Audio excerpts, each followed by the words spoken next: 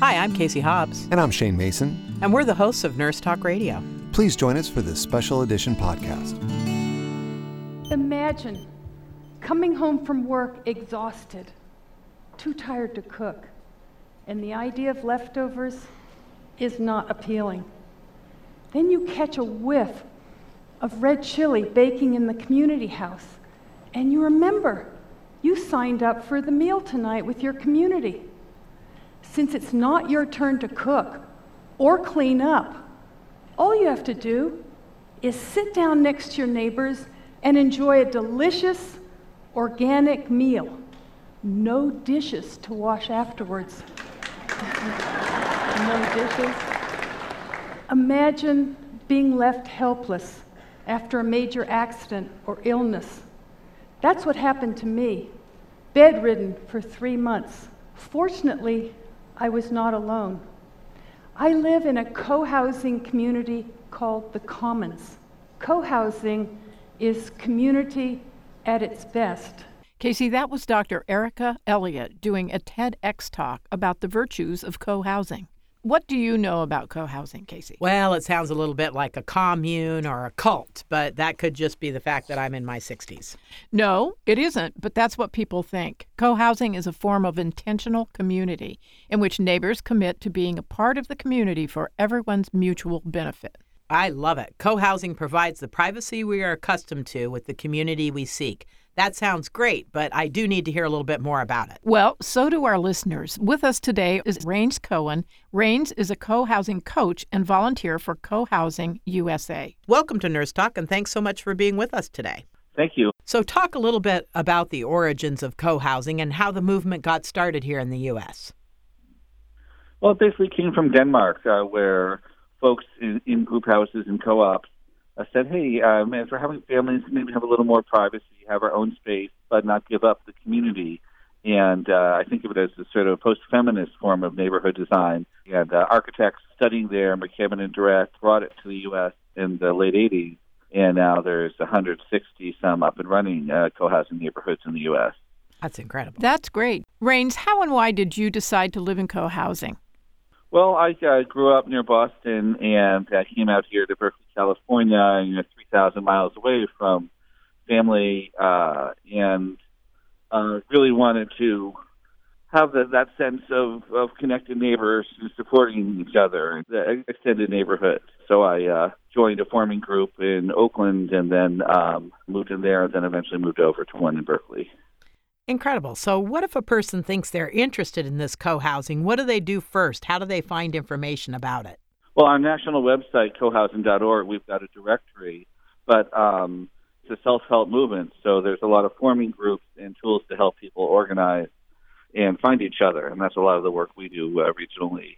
Our meetup group has over 4,500 members just in the neighboring cities. Help people meet each other, get familiar, get connected, and then end up to develop a community, invest together, and partner with the developer to get it built. Okay, so let's say you have the idea in your community, and this co-housing doesn't exist in your community. So from the time I get together the first group to talk about to its inception, how much time usually goes by? Well, in the old days, it was many years and a long process in the wilderness of getting people and then city officials educated and planning approval.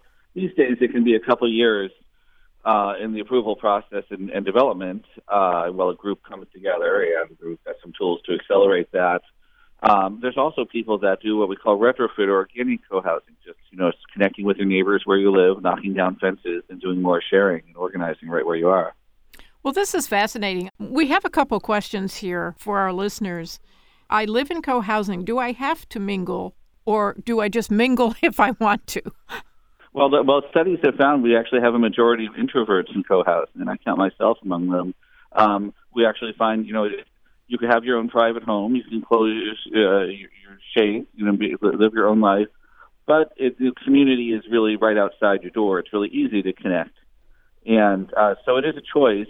But we do try to make it so it's easier to connect and participate and share and do meals together a few times a week. In my community, we have 90% participation rate of coming to the meals, and that's over 23 years. So, yeah, it's not required, but the more you connect, the more you do with the community, the more you get out of it. What I really like about this is because, I've been in nursing for over 40 years, and what I see as we age is that community becomes so very important to us. We need the interconnection. We particularly need to feel a sense of community where we live. It really adds to your overall health. The movement, I'll say, the movement had started, especially with Great for Parents, and some communities have more kids than adults. But now in Denmark and increasingly here in the U.S., senior co-housing is growing, part of an aging in community movement where people see there is real benefit to connecting to what we call maybe interdependent living, where people are taking care of each other and watching out for each other. And even just this morning, my 75-year-old neighbor twisted an ankle, and so she called me. I had a cane to lend her, and another neighbor had crutches, and somebody else with a ride. And so just there's so much that becomes possible when you're in relationship, in connection, and community. That is so true. Are there studies that have been done that show the benefits, specific benefits of living in co-housing? It's still an early movement. It's just in its first couple decades in the U.S. The oldest communities are 25 years to 30. And so we're still learning. It's still small.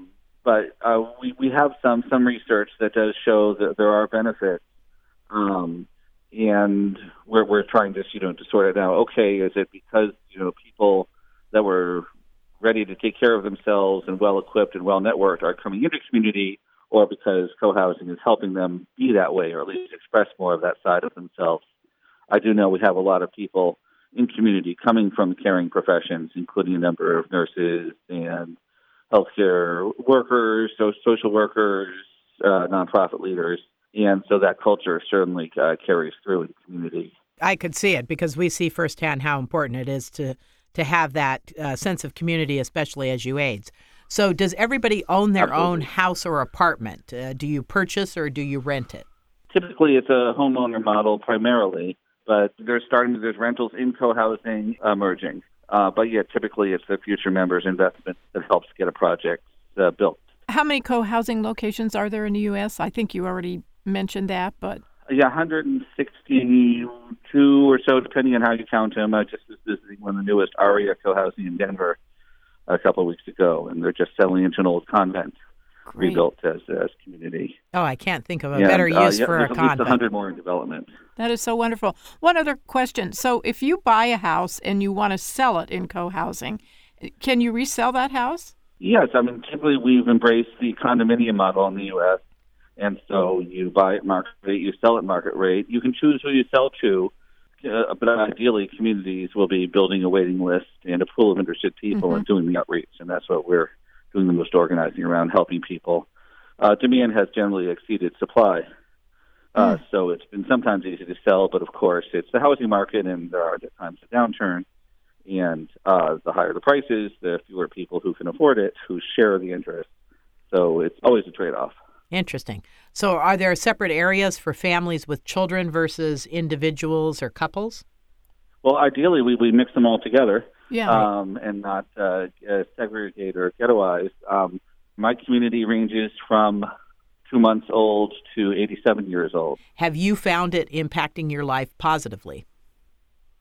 Oh, very much. But as an organizer, it's great to come home to a fresh cooked meal, and I just helped cook last night. I made a Dungeness crowd feast. Oh, I'm coming over. I love it. And I've really gotten to hang out with my 5-year-old neighbor that helped mow the lawn, or the 86-year-old neighbor that joined us on a road trip to L.A. Oh. We taught her to use the GPS. She got to visit her daughter in the desert. Oh, that's so wonderful. So many connections, whether it's barlowing an egg or doing an international trip together. Rains, anything else you'd like to share before we close? Well, basically, I say get involved, get connected to your neighbors. That's the main thing. Thank you very much. Anybody that's interested, please visit www.cohousing.org. There's all kinds of information there. We've been talking with Rains Cohen, residents of the Berkeley, California co-housing community. For more information about this topic, visit nursetalksite.com.